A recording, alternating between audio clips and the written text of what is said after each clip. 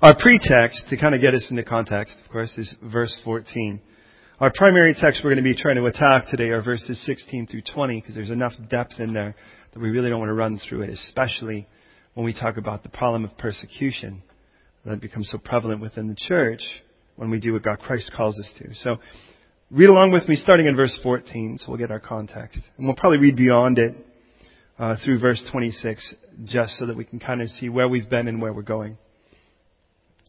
And whoever will not receive you nor hear your words, when you depart from that house or city, shake off the dust from your feet. Assuredly, I say to you, it will be more tolerable for the land of Sodom and Gomorrah in the day of judgment than for that city. Behold, I send you out as sheep in the midst of wolves. Therefore be wise as serpents and harmless as doves. But beware of men, for they will deliver you up to the councils and scourge you in their synagogues. You will be brought before governors and kings for my sake, as a testimony to them and to the Gentiles. But when they deliver you up, do not worry about how or what you should speak, for it will be given to you in that hour what you should speak. For it is not you who speak, but the Spirit of your Father who speaks in you. Now brother will deliver brother to death, and father his child, and child will raise up against parents and cause them to be put to death, and you will be hated by all for my name's sake. But he who endures to the end will be saved. When they persecute you in this city, flee to another. For assuredly I say to you that you will have not gone through the cities of Israel before the Son of Man comes. A disciple is not above his teacher, nor a servant above his master. It is enough for a disciple to be like his teacher and a servant like his master. And if they called the master of the house Beelzebub, how much more will they call those of his household? Therefore don't fear them. For there is nothing covered that will not be revealed, and hidden that will not be known. Pray with me, would you please? Lord, on this beautiful, wonderful, chilly Sunday afternoon, Mother's Day, we turn to you, Father, and we ask for you to be glorified, that you would today minister profoundly to us in a way we understand. And God, I love you so much. And I thank you for the privilege of being able to worship you with this precious flock. What a wonderful thing to come home to. And I pray today that you would minister now. Draw us close. Provide that, God, which you intend. Bring salvation to this home. Peace to this home. Restoration, encouragement, strength to this home. And here, God, now I pray you would be glorified in the way that brings you great pleasure. Have your Spirit's work upon us now, we pray, as we commit every moment of this time to you on this Communion Sunday. Thank you. Immerse me in your Spirit. Come upon me in such a way, God, that you would be seen and that you would speak to each one of us exactly what we need to hear now. In Jesus' name. Amen. I would say today, as I would any day, please don't just believe me. Don't just assume it's true because I say so. Search the Scriptures. Let the Bible always be the authority. Here's our pretext.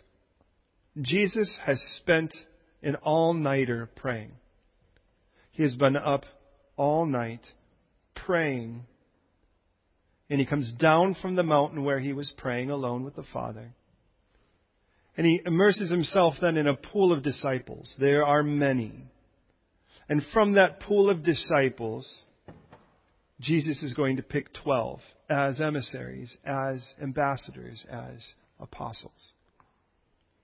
Now, the way we have it written in the Gospels, it makes it sound like, and we would do this if we were watching it as a movie, we kind of get a little bit of backstory of the 4 fishermen and Matthew, the tax collector. But understand, for the most part, it wouldn't have been that if we were living there. It isn't like, well, of course Jesus chose Peter, or of course he chose John. They were just amidst a big sea of people, and for the first time, in essence, Jesus is going to pull from this massive sea of people 12 individuals. And it is important to recognize, of those he chose, which is common, by the way, in the day, and even to this day, for a Jewish rabbi to take among a pool of students those which he would choose for personal time. They would live with him. They would walk with him. Discipleship from a Jewish mindset was not you sat in a program where somebody just embedded information into your memory chip. Because discipleship requires us to understand life is to be lived. Now we can quote doctrine. I can quote doctrine from this seat. And from that we can say, where do you stand on this issue or that issue? How come God is this? What does this scripture mean? But if that's all we call our Christianity, we're going to be really, at best, really, really weak. Because Christianity is based upon something we chant as a slogan. It's not about religion, although it really is in the sense that religion just means devotion. It's about relationship. But here's the problem.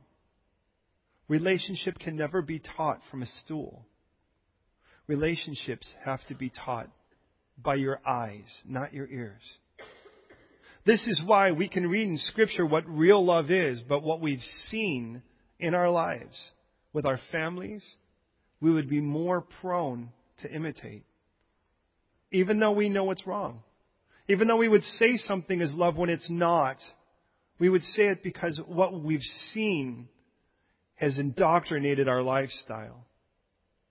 Well, Jesus, like every other rabbi, if you will, has chosen now men to walk with him specifically, intimately, closely. And up to this point, they've watched him heal. They've watched that no one was too sick, too dead, too unclean for the hand of the perfect Almighty God. Jesus was unintimidated by death, by filth, by the entire demonic world. And we walked with him. We watched him. And now it's evident. Jesus sends us out. This will not be the go into all the world and preach the gospel to every creature like we'll read in Mark 16 at the end of the gospel after his resurrection. We can't preach the resurrection of Jesus yet because we hadn't seen him even die. But this was his message. He sends out these 12, 2 by 2, which means unfortunately somebody gets Judas. That would be a bummer. In the end, you're like, dang it. That was the one. That was my lab partner. And he sends them out and he says, don't go to the Gentiles. Don't go even to the Samaritans. The first place I want you to go are to those who already claim me. To those who already say they're mine. And I want you to give them a simple message. I'm coming. I'm coming. The kingdom's coming. What you gonna do about it? And that's where a revival starts, is in the church. Revival doesn't start with the lost because only the church can be revived. We're the only ones living. Everybody else needs to be revived. We need to be revived. And Jesus now has sent them out with this purpose. Go to those who claim to be my people, who claim to belong to me, and tell them I'm coming. And might I say, that's at the beginning of our message here. He is coming. He had said, I remind you in verse 15, how imperative, verses 14 and 15, how imperative it was for you not to let the dust of previous rejection shape your future. And he tells us something a little intriguing, don't you think? That somehow on that day of judgment, which is also coming, like it or not, that there will be levels of judgment more tolerable for Sodom and Gomorrah than those who reject Jesus? Have you thought that through? That somehow, I think any judgment sounds bad. How about you? I don't on a scale of 1 to 10, I don't want a 0, point 1. But now Jesus tells us this, and now for our text, it hinges on 3 commands. But these 3 commands have to start with Jesus' clear assessment of the situation that necessitates them. And please hear me in this. I remind you, Jesus is sending us, here at least in this point, to the church, to startle it back to life, to defibrillate it, to grab the pads and go, clear, baboosh, so that the church could go, hey, he's coming. Let's deal with the clarity of his coming. And this is how he starts it in verse 16 as he assesses the situation. Behold, I send you out as sheep in the midst of wolves. Therefore, be wise as serpents and harmless as doves. Now, any of you, and we kind of read it and we kind of go, yeah. But have you really thought that through? You're like, if I were to think wise, would I really put serpent as the thing? If I were to put harmless, would I put doves? And I remind you, Jesus is talking to sheep. That's what he tells us at the beginning of verse 16. He says to sheep, be harmless like doves. Sheep. Cotton balls with legs. Sheep. And he says, I want you to be harmless. And I got to be honest, in the beginning of that, we kind of nod and we go, okay, we'll probably quote that someday, but we really don't even grasp what in the world Jesus is saying. This is why we need to slow down. Behold is our first command here. And if you will, it's behold your ministry. I remind you, he is sending them out to the people who claim to be his. If that were today, we would be saying that he was sending us to the church. And he says, I send you out as sheep in the midst of wolves. Now notice, by the way, it does not say that Jesus is sending the sheep to the wolves or to even where the wolves are, but rather in clear understanding that they are all around us at the moment. Jesus is not saying, I'm sending you to the wolves. That sounds really cruel. He doesn't say, I'm sending you where the wolves are. He says, in the midst of these wolves, I'm sending you out. That's what he tells us here. Now, Paul, by the way, will pull from this same concept in Acts chapter 20 when he speaks to the Ephesian elders in Miletus. When he says that after his departure, savage wolves will come in, not sparing the flock, drawing disciples after themselves. So let me get a little bit of an assessment of who we are as we talk about this. Sheep. What do we know about us? Defenseless without our shepherds. Do you know the only potential offensive weapon of a sheep, what it is? They have unusually hard heads. But they don't use them for anything but each other. Isn't that ironic? They don't mind ramming heads on each other. Now, granted, it's a little bit cushioned, and we can grant you that, unless, of course, they've been sheared. But when there is an unclear shepherd, they feel unsafe. They will, in essence, try to be alpha sheep. And the way they do that is they ram heads. So we can be known to be defenseless to our predators, but offensive to each other by banging heads. Boy, that's a really great assessment. Don't you love that Jesus calls us this? But if we, and let me make this clear, one of the greatest acts of hatred would be an act of giving you a false sense of security, of leading you to believe that you actually could defend yourself when you couldn't. So, first of all, who we are. Defenseless, cotton balls that are hard-headed against each other, but defenseless against our predators of ourselves. Let's talk about the predators. Wolves. What do we know about them? Well, first of all, they're predatory.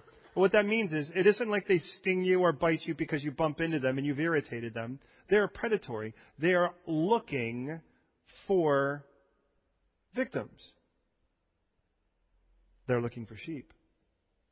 They tend to hunt in packs. That is important to note. They tend not to travel alone. They tend to, in their motive of attack, isolate a specific sheep by itself, steal it away from its flock, then kill it, and then destroy it. In the simplest sense, a wolf is a very fair icon for what Jesus said in John 12 when he talks about the thief coming to steal, kill, and destroy. If we were to put that on our, as a verse, maybe the icon could be a wolf. It doesn't come to accidentally find this thing in its pocket. It came with the intent to steal. But stealing wasn't the end. Stealing was the means to the end. And then to steal, but then to kill. And killing wasn't even the end. The ultimate end was to destroy. Of course, Jesus would contrast that with this. I've come that you may have life, and life more abundantly. So on one side, we're defenseless. On one side, we are only offensive to each other with our hard heads. And our only hope is our shepherd. On the other side of it, our predators are numerous, united, under the same cause. Think that through. So Jesus tells us then, behold your situation. Compared to the opposition, we are outgunned, outmighted, and outnumbered, but we are not outmatched. All victory depends on our shepherd. My responsibility is what he tells us below.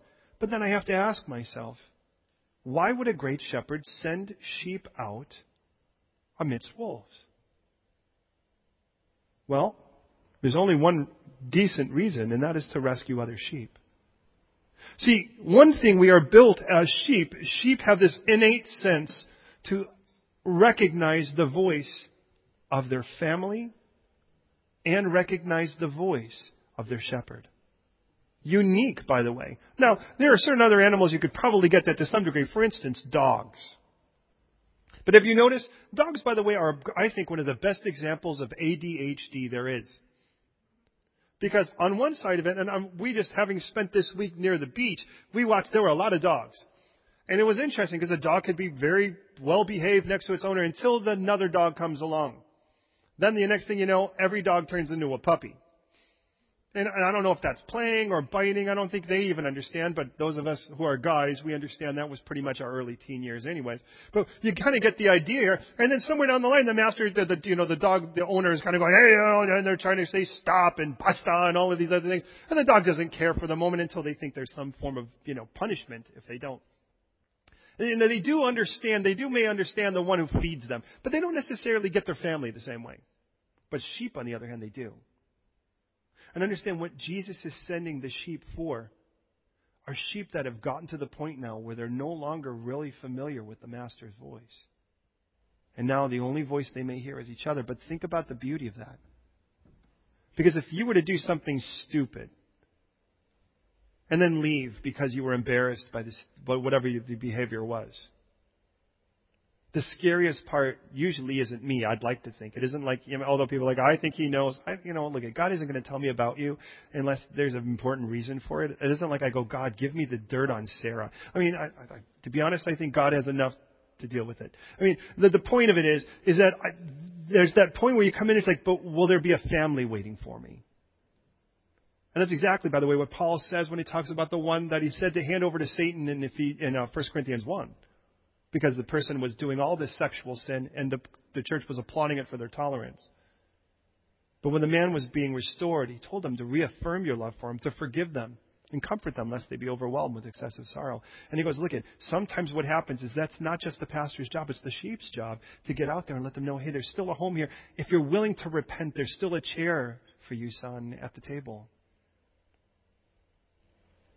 Well, with that in mind, please hear me in this. The shepherd has sent his sheep. And he's sending them because there are sheep that need to hear that voice.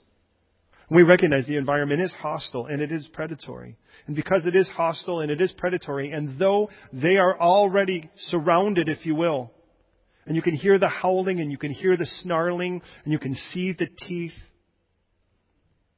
we are not the rescuers. What we really are, we're not the weapon. We're the tool for that rescue. Our shepherd's the one who's going to rescue. He's sending us out to let them know. He's coming. And for a sheep in peril, his coming would be great news if you want to be rescued. So he tells us this, therefore. Remember, the first one of these is behold your ministry. Because things are that volatile. Be wise as serpents and harmless as doves. And I still go, what? But traditionally, the first thing I would do at a point like this is kind of go back to the original language and see if I can get something there. And boy, does it blow wide open. Now, many of you might be familiar with the basic word for wisdom. It's the word sophos. Sophia, for instance. Get that from the word, and it means, in essence, then, to be wise. And in the American school system, when you go to secondary school, your second year, you were called a sophos moros, or a sophomore. Sophos, like Sophia, means wise. Moros, like moron, means fool. So a sophomore means a wise fool. But that's not the word that's used here. Most commonly, when you see the word wise or wisdom, you'll see the word Sophia or sophos. And that's the word we naturally apply to it when it says be wise as serpents. But the word that he uses instead is the word phronimos.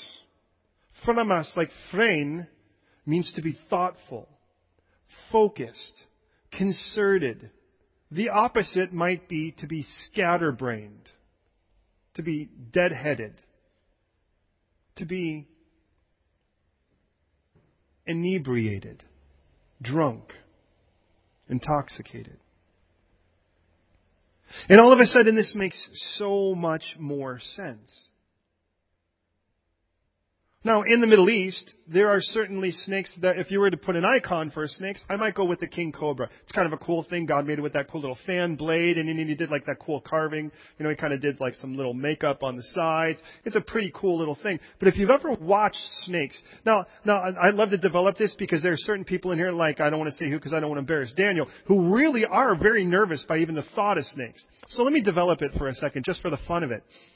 Please understand that there's something about, because when we initially think, okay, the wisdom of a snake, the fact that this thing's on its belly and it kind of slithers through, the fact that it can move at all is kind of brilliant. But think about it, if you ever watch one of those nature shows, and for whatever reason I love those nature shows. I hate the first 2 minutes where they always want to tell me 200 million years ago. Once I get past that, I can get to the point where I can go, wow, this is really awesome. Because you watch, and you ever watch those things and you watch that like goofy little lizard that walks on the water, for instance, and that's how it like attracts a mate. It's like, blah, blah, blah, blah. I don't know. I tried it with my wife. It didn't work, but then I sunk. But anyways, it worked, I guess. I got her. Anyways, but there, I love watching those shows and I'm like, God, you're so creative and you're so fun. And then I look and I watch snakes and there, you know, there's a part of me as a boy, I'm like, oh yeah, the predator thing, right? But you watch them, it's like their whole body is like still until they can feel emotion because they're hungry. And so their whole body is united for one purpose, dinner. And so it sort of sits there, it feels the vibration of the ground, and without moving everything, it moves whatever's necessary, its eyes or whatever, right? And it looks at Daniel as Daniel's walking through the hedge, and it sort of sees, and it decides whether it wants to eat something with all that hair, and it kind of looks, right? And then as it starts to move, every motion that snake does is for one purpose. It isn't like texting with its tail, you know, trying to figure out how to say hi to the girl snake down the way somewhere, Slithery or Slitherina or something. It all depends where I'm from, right? And so forth. Its whole body is focused on Daniel, right? And it's sort of staring, and it rises up, and it's kind of watching, and it's still, and you know it gets still, and the reason it gets still, you know, that's like when it gets still, that's a bad thing.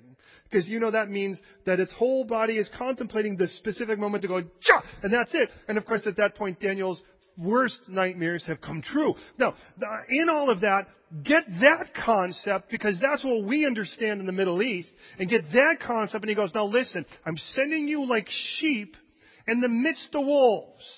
I need you to be focused, undistracted in your mission.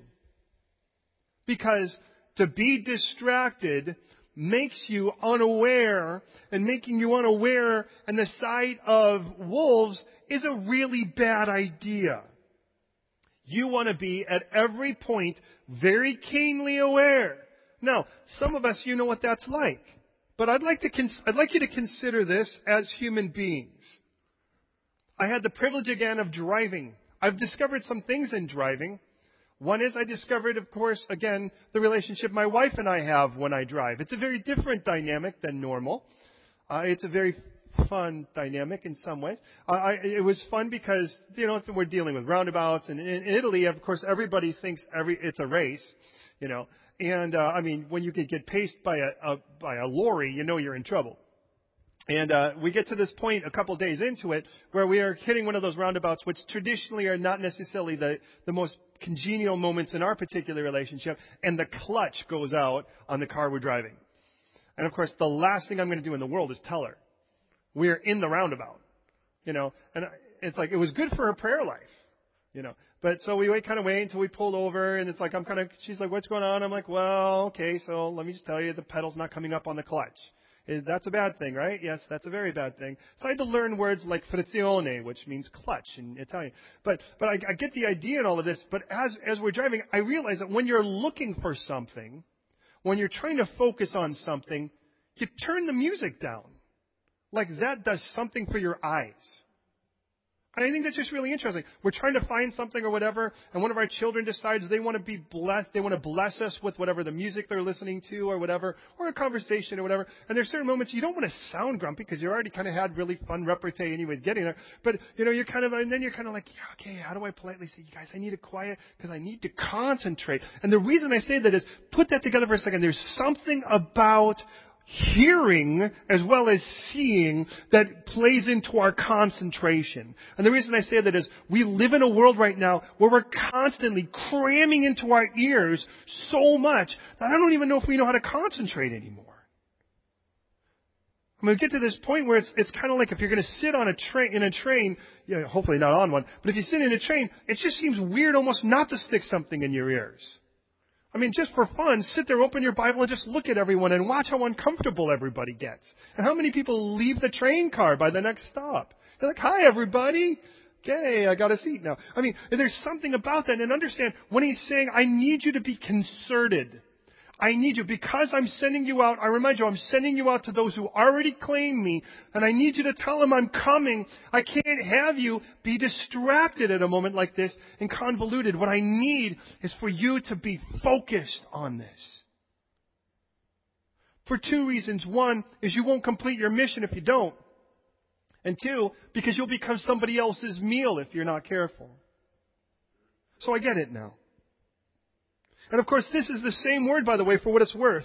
It's when it was used in Philippians chapter 2, verses 14 and 15, when it says, do all things without grumbling or complaining or disputing, that you may become blameless and harmless. Oh, I'm sorry. That'll be the one coming up here. Let me give you the ones for the other. Sorry. Let me say this. In Matthew, there will be 3 different places where he'll use this word phronimos. He'll use it, by the way, interesting, when he talks about a wise man building his house upon the rock. That may sound familiar to you from Matthew 7, that's 7:24. But the other two, they just seem to really bring this to light. Matthew 24:45, where he talks about who is a faithful and wise servant. And the wise and faithful servant, and there's that wise word again, is the one who is watchful for his master's coming. He goes, on the other side, he contrasts that to a guy who so doesn't care and he's so scattered in everything he does that he gets drunk with the other servants, and he beats the other servants. And it's just like his whole life is so opposite of somebody that's really excited about the master coming. And he uses that there. He also uses it in Matthew 25, verses 4 through 9, when he talks about the 10 virgins. If you remember, and the oil that was in the lamp, and he says they were wise ones. They were watchful of their master's coming and therefore kept oil in their lamps. They didn't get careless. Now listen, beloved. Because it took me a long time to realize, and I pray it wouldn't take you as long as it took me, to realize that carelessness can really be a sin. And we do it sometimes. We can be intentionally careless. And if we were honest with ourselves, it's to allow ourselves to sin. You meet somebody and they're cute, but you know they're not saved, and you know you're not supposed to be unequally yoked. But you can choose to be careless and then find yourself in the middle of something. You know you have certain convictions. And though you know that if you give it any thought at all, if you were actually focused, you know that stepping in this direction is going to put you in a place where you know you are going to be at best confronted to transgress that conviction, and at worst wake up on the other side of it and go, what in the world am I doing? I've broken something I know I shouldn't. And he says, carelessness is the road to all of those failures. And you can't afford for you to be careless if I'm coming.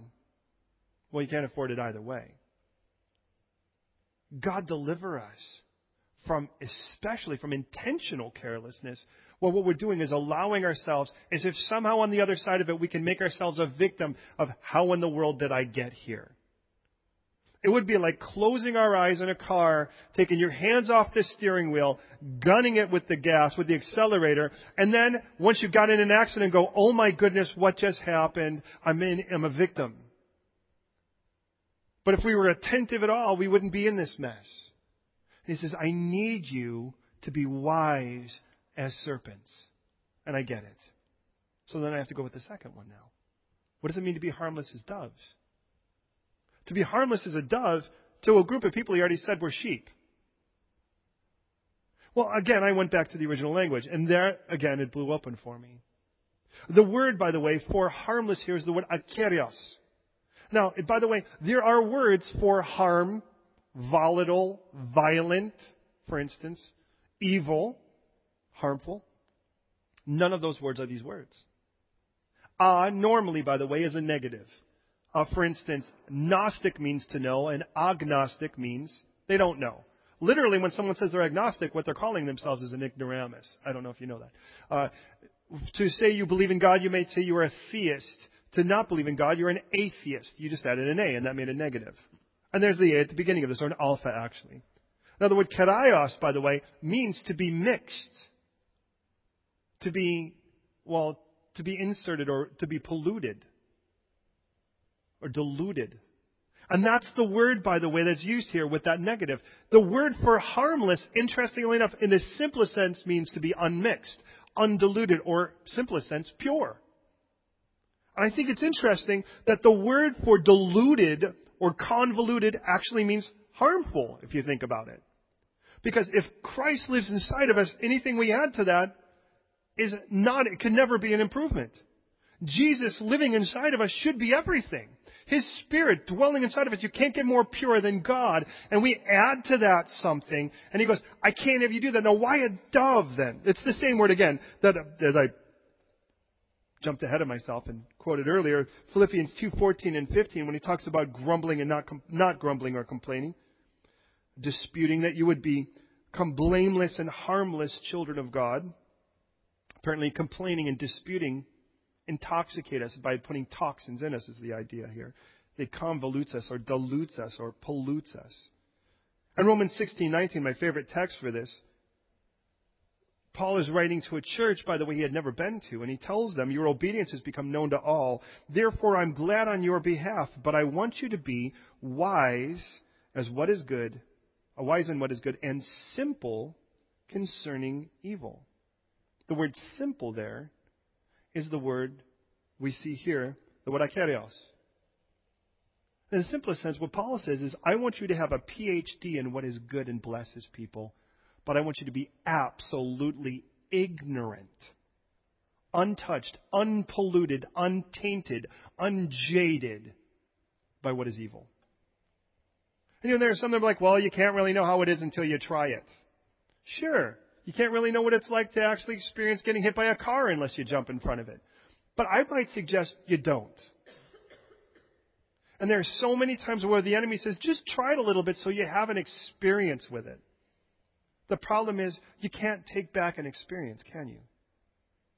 The moment you experience, because the enemy's so good at lying about how little shame you will experience on the other side. How little pain. In other words, he lies about the bill. And he gives you the menu without the prices. As I look around this room, and I'm not trying to insult anyone, I include myself in this list. I would assume that everyone in this room, if we were to go someplace and they opened up a menu and we knew we were paying and it didn't have prices, we would want to leave. There's never good, it's one of those kind of restaurants. And we're not dumb enough to assume maybe it's free. Right? Sure, lobster, troubadour, and a beautiful big steak. Sure, they look like nice people. Chances are they're just going to say, you know why we didn't put prices? 'Cause it's free. See, we know better. But so why is it when the enemy tells us that, we somehow believe him? Go ahead, fool around with that thing. Fool around with that person. Fool around with that situation. Be careless and jump into that situation. Don't worry about it. Somehow it'll work out. Try a little bit of that and try a little bit of that. So at the end of it all, you could kind of say, I tried it, I didn't like it. You know what? One of the greatest testimonies you can say is God delivered me from it by me never getting there. And he tells us, I want you to be that kind of harmless. Unpolluted. Undiluted. As doves. Why doves? Well, I do find a couple interesting things about them, but the one that really stands out is if you've been to Israel, doves are so unique in the sense that you can only find them white. I mean, here, sometimes it's kind of hard to tell. I mean, what's the difference between a dove and a pigeon? Pigeons are bigger and fatter. They're kind of cousins or something. You can see doves. There are certain places, you want to see, and I used to love to do this. You put crumbs on someone's head and then they get attacked by the doves. They don't seem so peaceful at that moment. But I get the idea here. When you're in Israel, you see doves, you know what a dove is. You don't come, I think that's a pigeon, because they do have pigeons. And it doesn't matter what a pigeon does, a dove ain't into it. And that's one thing we've noticed, because there are guys that actually, so we could put our pigeons with our doves, but our doves will die. Not because they get pecked to death, but because, to be honest, there's something about them that gets so disgusted by the pigeon, they won't even eat. Because there are places where we've gone where they raise, like, the really cool pigeons where they, like, send messages, and you kind of say, okay, we'll send it back to this place. We'll drive to Jerusalem, 22 miles away, and we'll put a message, and it'll fly back to its camp, and then the guy will actually text us or send us a picture of he knows where he's going. Pigeons are cool too, don't get me wrong. But doves, they're white and they're white and they're white, and they're not going to go and they're not going to mix. And look, and this is not a message about race here. This is about the idea here that you ain't mixing with what you shouldn't be mixing with. There's the idea. So let me ask you something. What if this was the end of the message here? What if Jesus is like, and by the way, we've gotten to a verse. You can see why we're only covering a few. He's like, look it. You need to recognize, and if you're honest with yourself, if we are honest with ourselves, we know that this environment is not an environment that is going to welcome our getting saved. Hey, people don't have a problem with you calling yourself a Christian until they discover you became a real one. One that actually wants people to know about Jesus, and you're excited about Him and you really become contagious. Well, then you're a threat. And there's no one that's going to applaud that. It's strange because they're the same people that, they'd rather have you doing drugs and sleeping around than actually being sober-minded and loving people and being kind. And I don't understand that either. Jesus goes, that's your environment. But here's the worst part, beloved.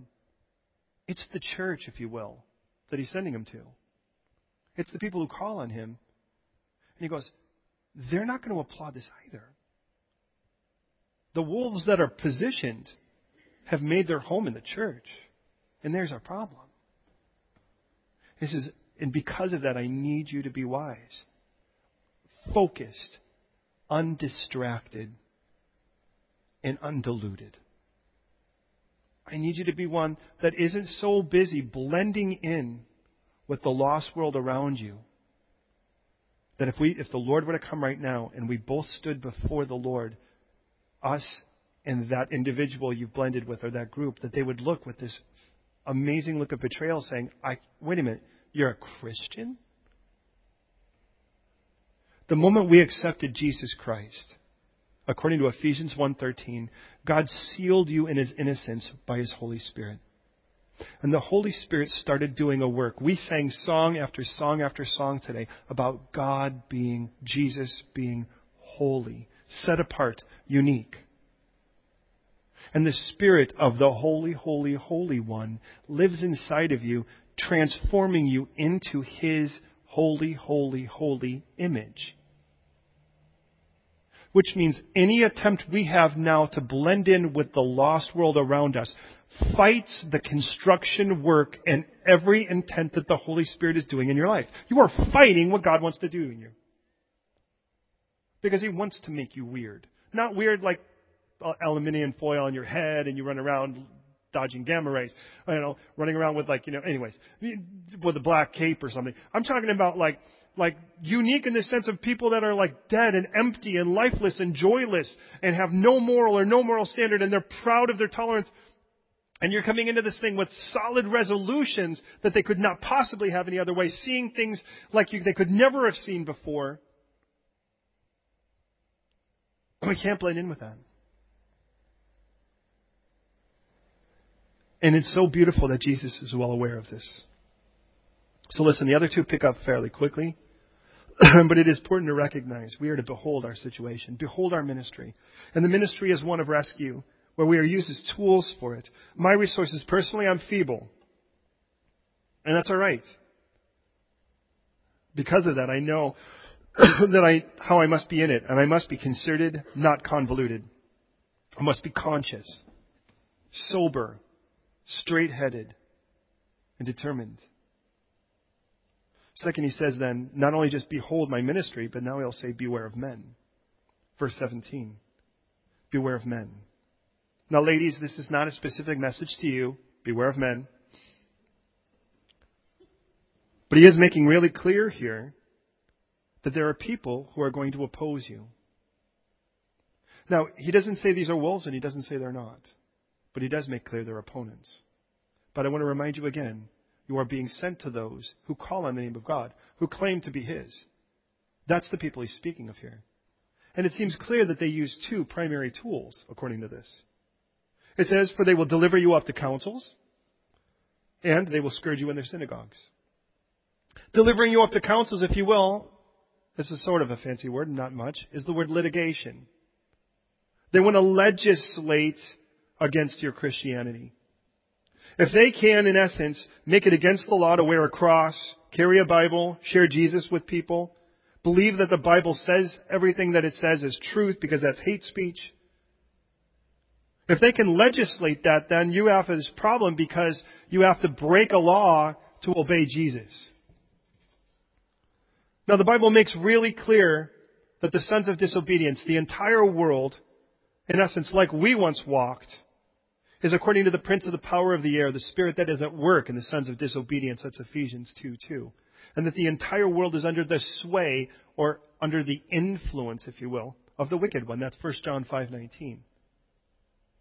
The world is intoxicated by the mindset of Satan. Understand what litigation is. But let me make this clear. As I kind of go for the jugular on this, as you're aware of this point, I've never been my intent to ever hide the truth or dance around it. I kind of rather just go straight for it and pull the plaster off quickly. We live in a culture, by the way, and part of it is because of a couple of deep thinkers, if you will, like people like Carl Rogers, Jung, Freud, who basically came up with this concept that man was basically good. Because man was basically good, then all you need to do is find out where they got tweaked, because somehow every man gets tweaked, every girl gets tweaked, they get messed up somewhere, they get mucked up, and you have to go back to find out where that problem is. So you spend all of your time digging back in your past to find the problem. How do you move forward when you spend all your time looking behind you? And the best you can get at that, then, is not that thing anymore. Does that make sense? There's no positive, it's just not bad.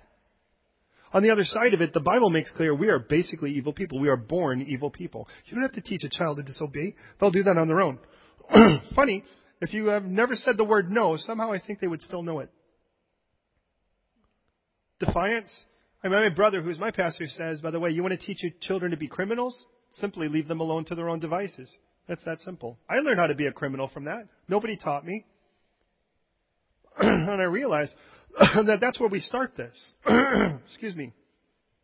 We start this being that we're basically evil people. So how do you stop people from being evil? How do you stop it? Well, understand, this is my impression now built from that concept, that man is as evil as you let him be. So this is why, by the way, in Romans, this just in. In Romans, it tells us that we are to obey the government not just for the sake of consequence, but for the sake, or wrath's sake, but for conscience sake. See, there's a difference with us. See, without a conscience to stop us or to slow us, we have to have a consequence to stop us. As Christians, we should not have to be driven by consequence. We should be driven by our own conscience. That says, that's bad. And we go, yeah, but what's the payoff? How bad? What's the cost? What is it going to cost me if I do this? There's the problem. That's the unsaved world, and that's where they're at. So what we do is we create laws so that we can say, this line can't be crossed. And of course the inevitable question is, well, what happens if I do? Right? I mean, we were all kids, we were all teens at one point. We were like, don't step past that line, and if I do, what happens? Right? We know that. It's built within us. And so we have to make the punishment bad enough so that you won't cross the line. And now, of course, we live in a place where if you make the punishment bad enough, It's a cruel punishment, and therefore that's unfair to the person. So understand what you have in a culture, in a society, is we try to build these walls to keep people from going mental. From keeping people look like the purge day every day. So you have a group of people who are under the sway of the wicked one. A group of people who are, if you will, developed and controlled by the prince of the power of the air, that have to decide what is right and wrong and then build walls and say, don't go past this line. So what are the walls? It can't be things that limit their desires, so it has to be things that limit what they don't like. Like, don't you dare share Jesus with children. Like, don't you dare preach Jesus to me. Don't you dare, and you get it. Don't you dare tell me that what I'm doing is wrong. Because that will make me feel bad, and that will be bad for my self-esteem. Well, before self-esteem, there was something called honor. And honor happened because we were actually people that were willing to be noble and do something of dignity. To have a character and a moral fabric that was actually worth displaying. So please understand this. When he tells us here that they're going to deliver you up to councils, they're going to create these laws, and the purpose of these laws are to shut you up. And I want to warn you again, the problem is the people he's speaking of are people in the church. I'm a Christian. I'm just not your kind of Christian. And we're not talking about you're more charismatic or you sing hymns or you like wearing a robe or whatever. We're talking about, yeah, but I don't believe all that stuff. I believe the stuff that I take all the blessings, but I just don't take all of the demands. It's pretty much, if you think about it, what people say. I'll totally take God giving me good stuff and getting me out of hell and giving me warm fuzzies and the jiggles and the squidgies or the whatever. I'm happy with that. But the whole idea of surrendering my life or picking up my cross and following Him or Him telling me what's right and wrong, I'm not into that. I'd rather kind of make it up myself and let Jesus basically be my servant and I tell Him what's right and wrong, and in the end of it all, you better get me out of hell. Yeah, good luck with that, standing before God and seeing how that plays out. And he goes, I want to warn you. When you go, there are going to be people that are like, I don't think what you're doing is legal. You know what? We do not break the law. The only time that we ever resist a law is when it demands that we sin. And what I've found is, that's part of why God gave us the brains He gave us. In Israel, like several other places, and it's dangerous that we're recording this, that it's illegal to share the gospel intentionally with a minor, somebody under 18. But you're dealing with teenagers who are naturally rebellious. So what happens, you can answer questions.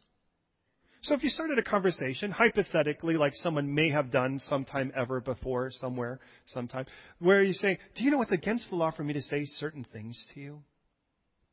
You would imagine a teenager would say, like what? Well, now you're asking questions. It is interesting how you, and again, you get the idea. The point of it is, because I want to warn you, beware of men, because one of the tools they will use is the government. But let me tell you the other tool they'll use. Not just litigation, but intimidation. They will scourge you in their synagogues. Now, what happens when you get scourged in a synagogue? Now, I remind you, it's clear who it is. It isn't like unbelievers are taking you into a synagogue to scourge you. To scourge means they're publicly whipping you naked in front of people. Why do they do that? To humiliate you. To embarrass you so bad that you'd never do it again. And I want to remind you again, this is the people who call on Him. Now, again, this isn't everyone. Jesus has a pool of disciples here. But He tells us, I want to warn you. What's the lowest level of intimidation? My guess is visual, the look, the stare. Maybe it starts with eyebrows come with it. You can usually tell where a person's from by the way they give you a disdainful look. Have you noticed that? You know, if you're traditionally classic white bread, sort of scone eating British, it's just a look. It's just it. That's all. But if you get to some places a little bit more hot-blooded, like the Caribbean, it's going to get vocal. Somewhere in between that two is the eyebrows, right? You get to look and the head starts to turn. And once somebody starts rising up, right? But it's like, it goes through levels. The question is, how many levels will you go through I mean, think about all the games you play where the whole goal is to get to another level.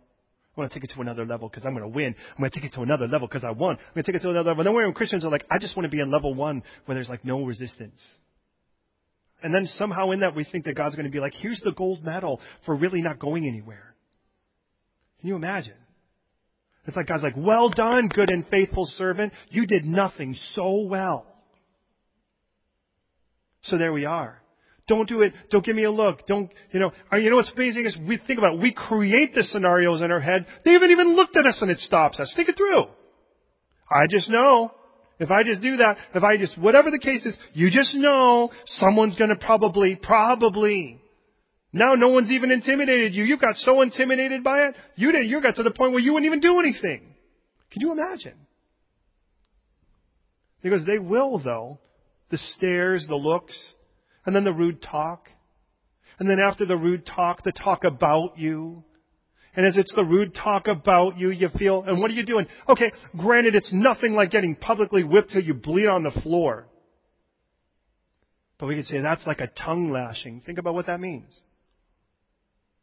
And to be honest, does it hurt more when they say it straight at you or when they just talk about you in front of you? I remind you, wolves hunt in packs for a reason. And they've come to steal and to kill and to destroy. Hebrews 12:4 says, you have not resisted the bloodshed, striving against sin. Have any of you actually ever really gotten physically abused for your faith in Jesus? Now, a couple of you have been at places where you may have felt like you were at that point. Jesus says, I want you to be aware of them. He doesn't say you're going to have to steer totally clear of them. You just need to be aware of them. Because the third one he's going to give us now as we bring this around shows us why. First, behold my ministry. Second, beware of men. Then third, you will be brought before governors and kings for my sake as a testimony to them and to the Gentiles. But when they deliver you up, don't worry about how or what you should speak. Wait a minute. God's behind this whole thing? Wait a minute, what? As a testimony, materias, as evidence to them? God is bringing evidence to governors and kings and to masses of unbelievers through this nastiness, through this discomfort. And I remind you, it's the religious community taking note of this that's actually drawing battle lines with us on the other side. But wait a minute. Think this through with me. Do you think that the general populace here in London thinks warm and fuzzy about the church? I think that if we could iconic with anything or put an emoji on it, it would be an eye-rolling one. At best. Oh, brother.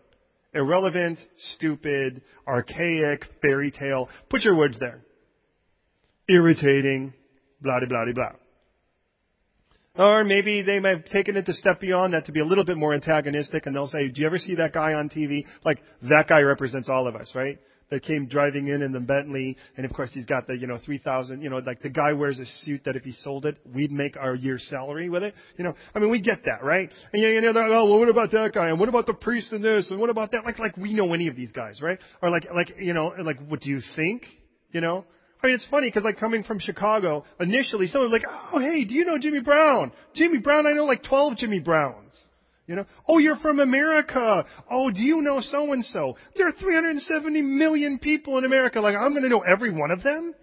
Well, you're a Christian. What about that guy in Zimbabwe? I know about it. I've never been to Zimbabwe. I can barely say it. And he goes, listen, how do I get to those people?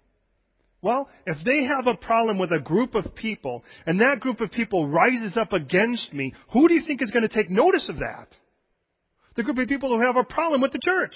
And if they have a problem with the church, and again, I'm not saying we declare war on the church. I'm saying those that have no interest in Jesus Christ, have a form of godliness but deny His power, and they kind of rise up and say, don't you believe in that Bible? Don't you do all this stuff? And they kind of stand up, and the world that has a problem with them sees them have a problem with us.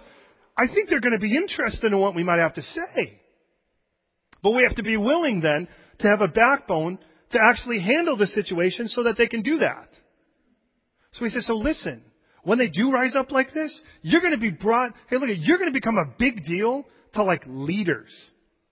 You're going to be sitting before Cameron. You're going to sit before the queen. That's what he says, right? He says governors and kings. Imagine it's like, yeah, what I really want is if I could have 5 minutes with Queen Elizabeth, wouldn't that be so great? Sure, but you'll be shackled when you're there. And they'll say, well, what do you have to say about yourself? Right? Okay, well, that takes us to our third one. But understand, just because someone brings out resistance doesn't mean God's not behind it. To be honest, He is behind it because it's going to take that for us to stand up, because what people are really looking for is somebody with a backbone. Why do you think America is getting behind some of those crazy people right now that are petitioning themselves for votes? And notice, I'm not saying anyone particular. You know? I mean, they all drive me crazy. I've always been happy to be here, beloved, but I've never been so happy to be here. You know, and I look at that and I think, well, these guys are crazy. They're just crazy. But what do they have that people like? They have a spine. Hey, Hitler had a spine too, I'll grant you that. But people got behind it because they had one. People get behind cult leaders because they have spines. And we're like jellyfish going, oh, I don't know if I really believe that, or I don't know what I believe. And people are like, oh, you're so indefinitive, I don't know what to do with you. And this guy's like, well, I don't care. This is what I think. Even if it doesn't matter whether it's right or wrong, it's right. You know? And you're like, people are like, whoa, at least he thinks something and he believes it. I mean, no doubt he believes it. She believes it. I think. And he's like, what would happen if the church grew a spine? We're supposed to be warriors.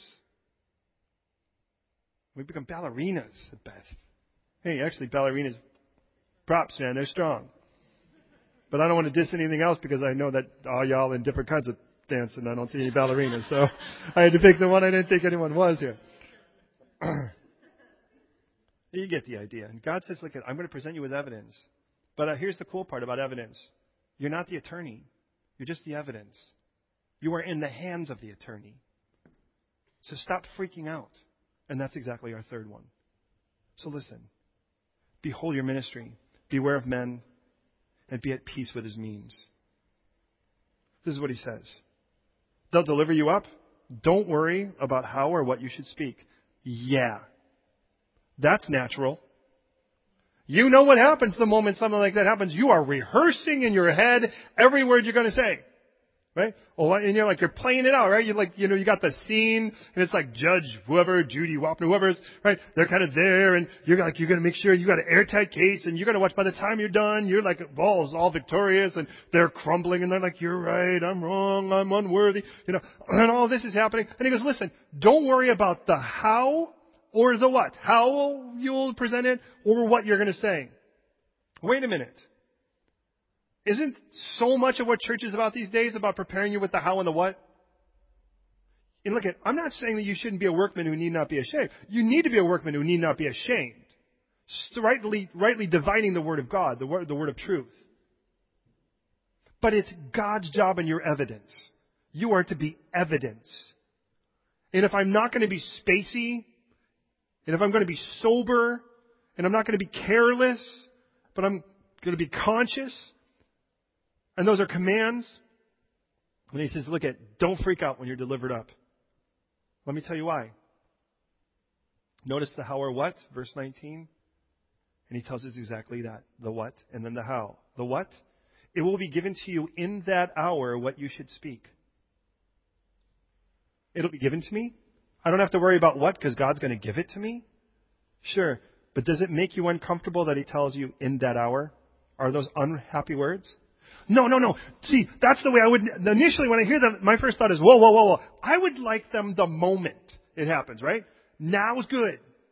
But listen to the freedom in that.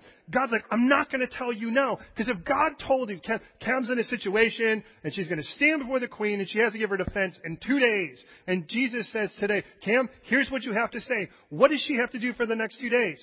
Freak out about saying it right. Right? She's like, what if I forget it now? What if I put the words wrong? What if I accidentally put a not in there? And you know how bad that gets. Think about it. What if I say something wrong? And he's like, look what I need you to do is focus on me, not on it. Now that's almost impossible except God take us over. And he goes, so listen, I'm the one who put you in this situation anyways. Because you have a backbone, they've risen against you, they're trying to litigate against you. So trust me, I know what I'm doing. Trust my means. Be at peace with my means.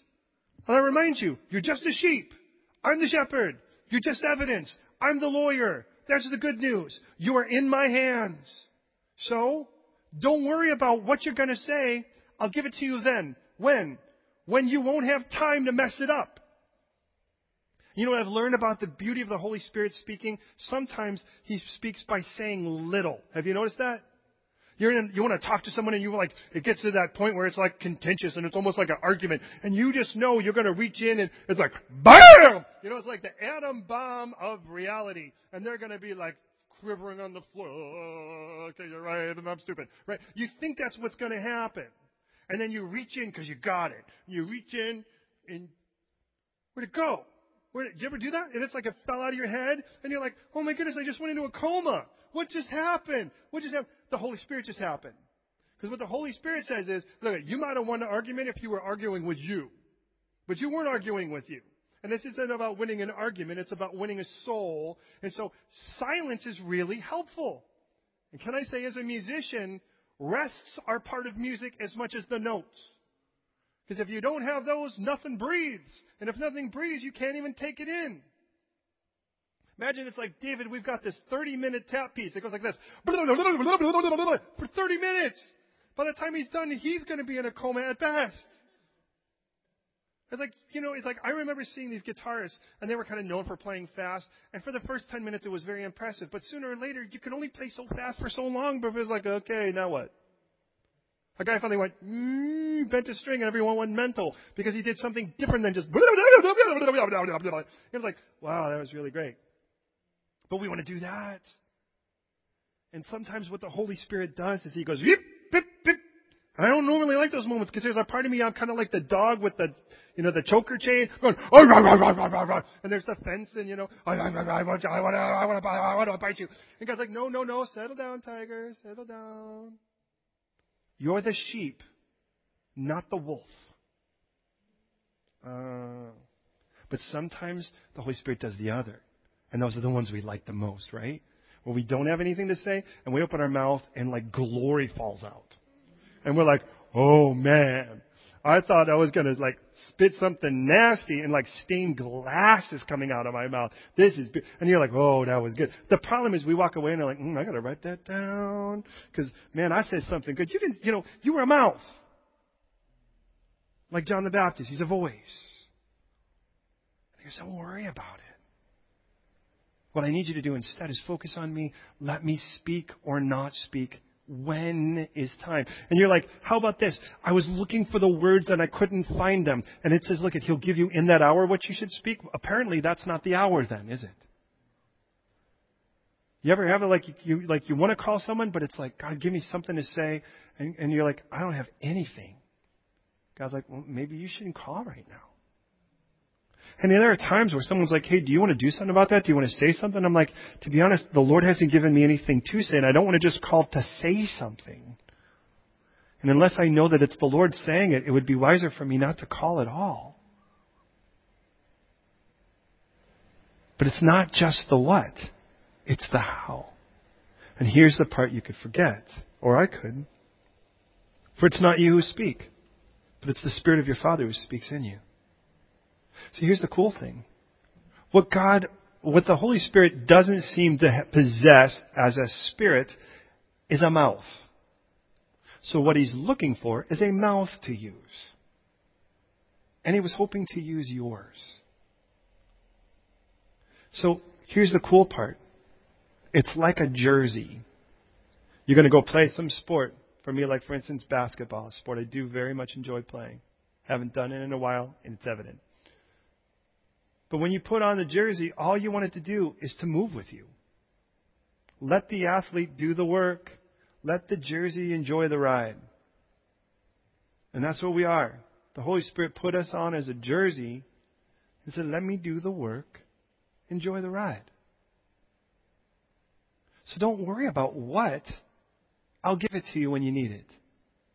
And if you don't get it, and I didn't give it to you, try not to talk.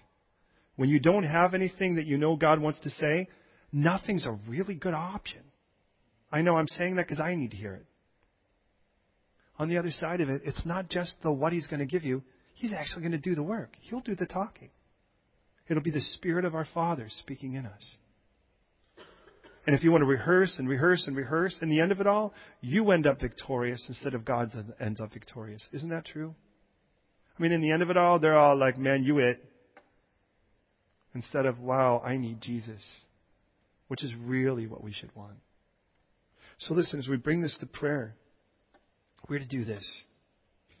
As He sends us now to the believers. Now, who do you know in your life right now you have contact with that is a believer, that's calling themselves a Christian?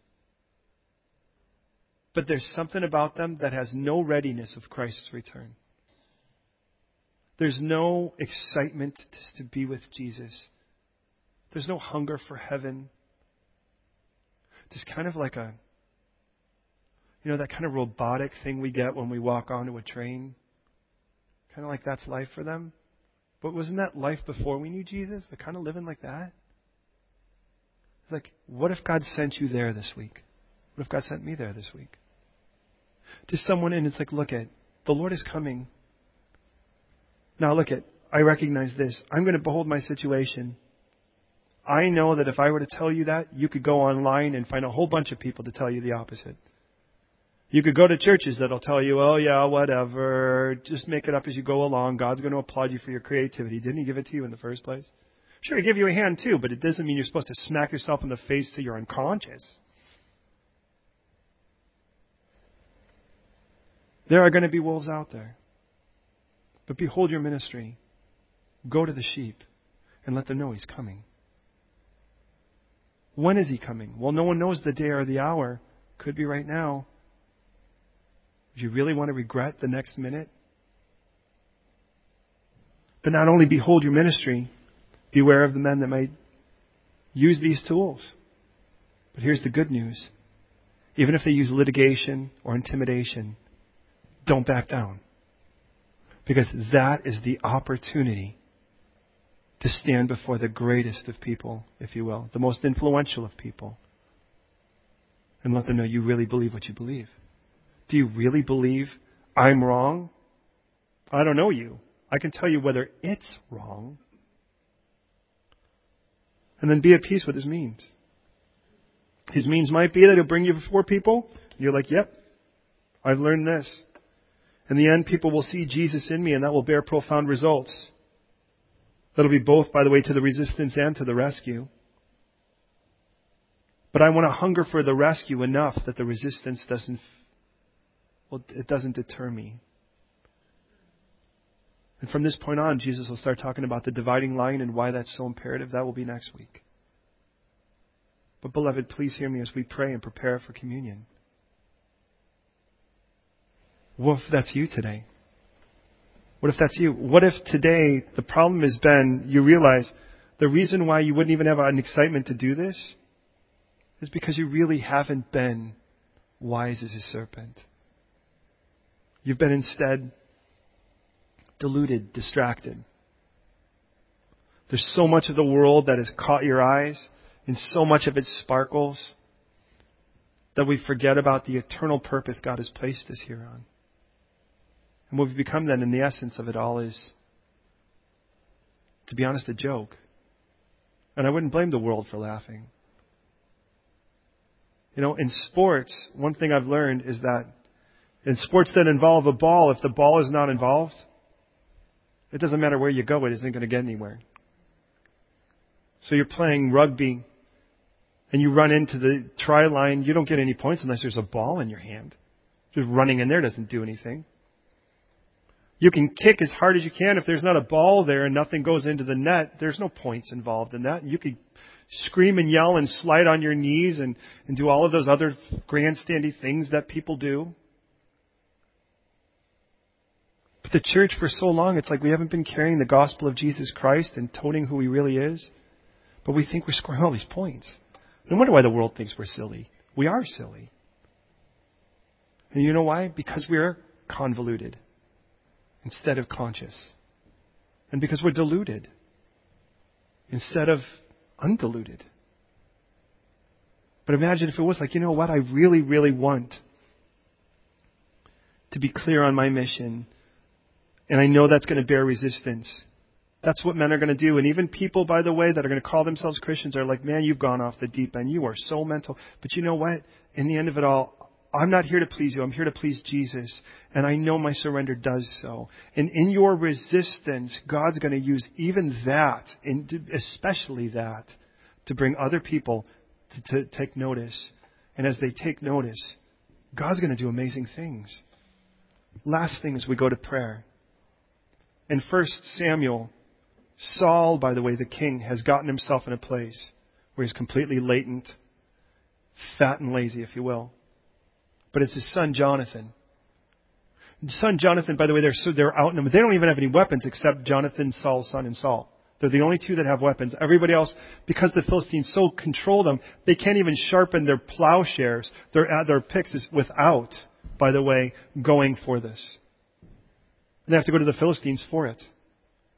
But the Philistines were about to attack, and they have iron chariots. I mean, they are so outgunned. And so Saul's sitting with a small group of people, freaked out. But Jonathan looks at his armor bearer, and he says, you know what? God's not limited to save by many or few. If God really wants to do this, He could do it through us, right? And the armor bearer's like, sure. So he goes, all right, we're going to go up and we're going to present ourselves to Him. Imagine that. They're going to be like, and they're like, if they tell us to come on up, God's given us the victory. Just the two of them. And what I love is it says then that they say, hey, here we are. And they're like, why don't you come on up here then? And Jonathan's like, there's our cue. It says that the armor bearer came following him. Now, if you know anything about armor bearers, they kind of usually go in the front because they have the shield.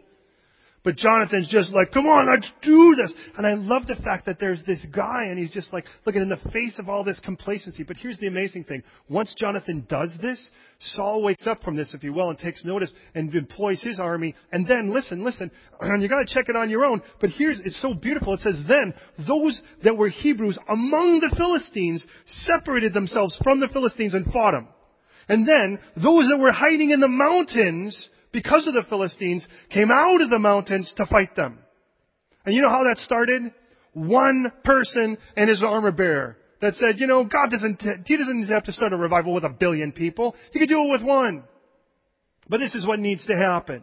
What needs to happen is we have to be willing to stand in the face of that opposition and say, we might think we're outgunned, but we are not outmatched because my God is the God who fights for us. And I'm going to stand there, and in the end of it all, there are Christians right now that are so deep in the Philistines, they don't even know how deep they are. And it's like, look we're going to take you, you need to be pulled out of this thing. And we could say, get out of that. But to be honest, until we're willing to stand and say, you know what, Lord, bring me the victory on this, they're not going to want to. And then as they do, how beautiful it is that they pull themselves out and realize who the enemy is. And then those that are hiding stop being so fearful and they become bold. And doesn't that just look like a revival? God grant us such a spirit inside of us. Pray with me, would you please? God, I thank you so much for this beautiful text. And I thank you for what you've spoken to us today. No doubt, Lord, there is a challenge within us to come clean with you. To actually seek God, to stop, in essence, making camp with the enemy. But instead to be delivered and to set ourselves apart. So God, I pray today, right now, for every one of us here, please, Lord, please put us in this place where we would be, as you call us here, to be wise as serpents, harmless as doves, to be concerted, to be focused and full on.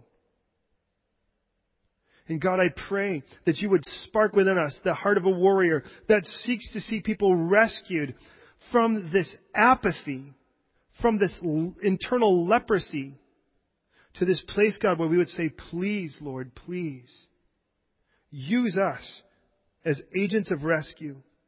And in that, God, I pray today for us, as we declare, Jesus, you died on the cross for us. Clearly, you didn't have a problem standing tall. You didn't have a problem not bending. You were a person of great conviction, unyielding to the opposition.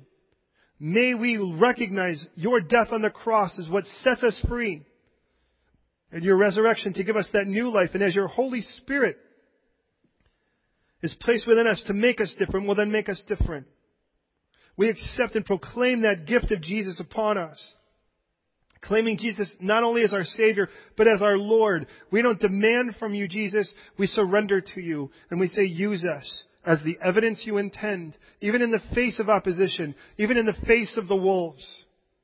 And with that, God, I pray today that you would now liberate us from our own apathy, jar us, God, from our own numbness, and make us people today who are willing to say, yes, God, please, I'm yours. And as we prepare for communion for the last couple minutes, may we come clean with you now and say, Lord, make us that, I pray. I commit this to you, and I thank you for the privilege of being able to seek you and the beauty and magnificence of the ministry. In Jesus' name, amen. Hey, beloved, we are going to take communion. If you've accepted Jesus Christ as your Lord and Savior, I'd like you to partake it with us. We have a special treat today. We brought some flatbread from Sardinia. I guess they make that there. They're known for it. So that's part of communion. But there is also gluten-free for those of you who are gluten-free people. But listen. If you haven't accepted the gift of Jesus Christ, might I suggest you do so? You just say, yes, Jesus, I accept that gift on the cross, and I confess you as the Lord of my life. Lord, if that be the case with anyone in here, Lord, move them to do so even now, we pray. In Jesus' name, amen.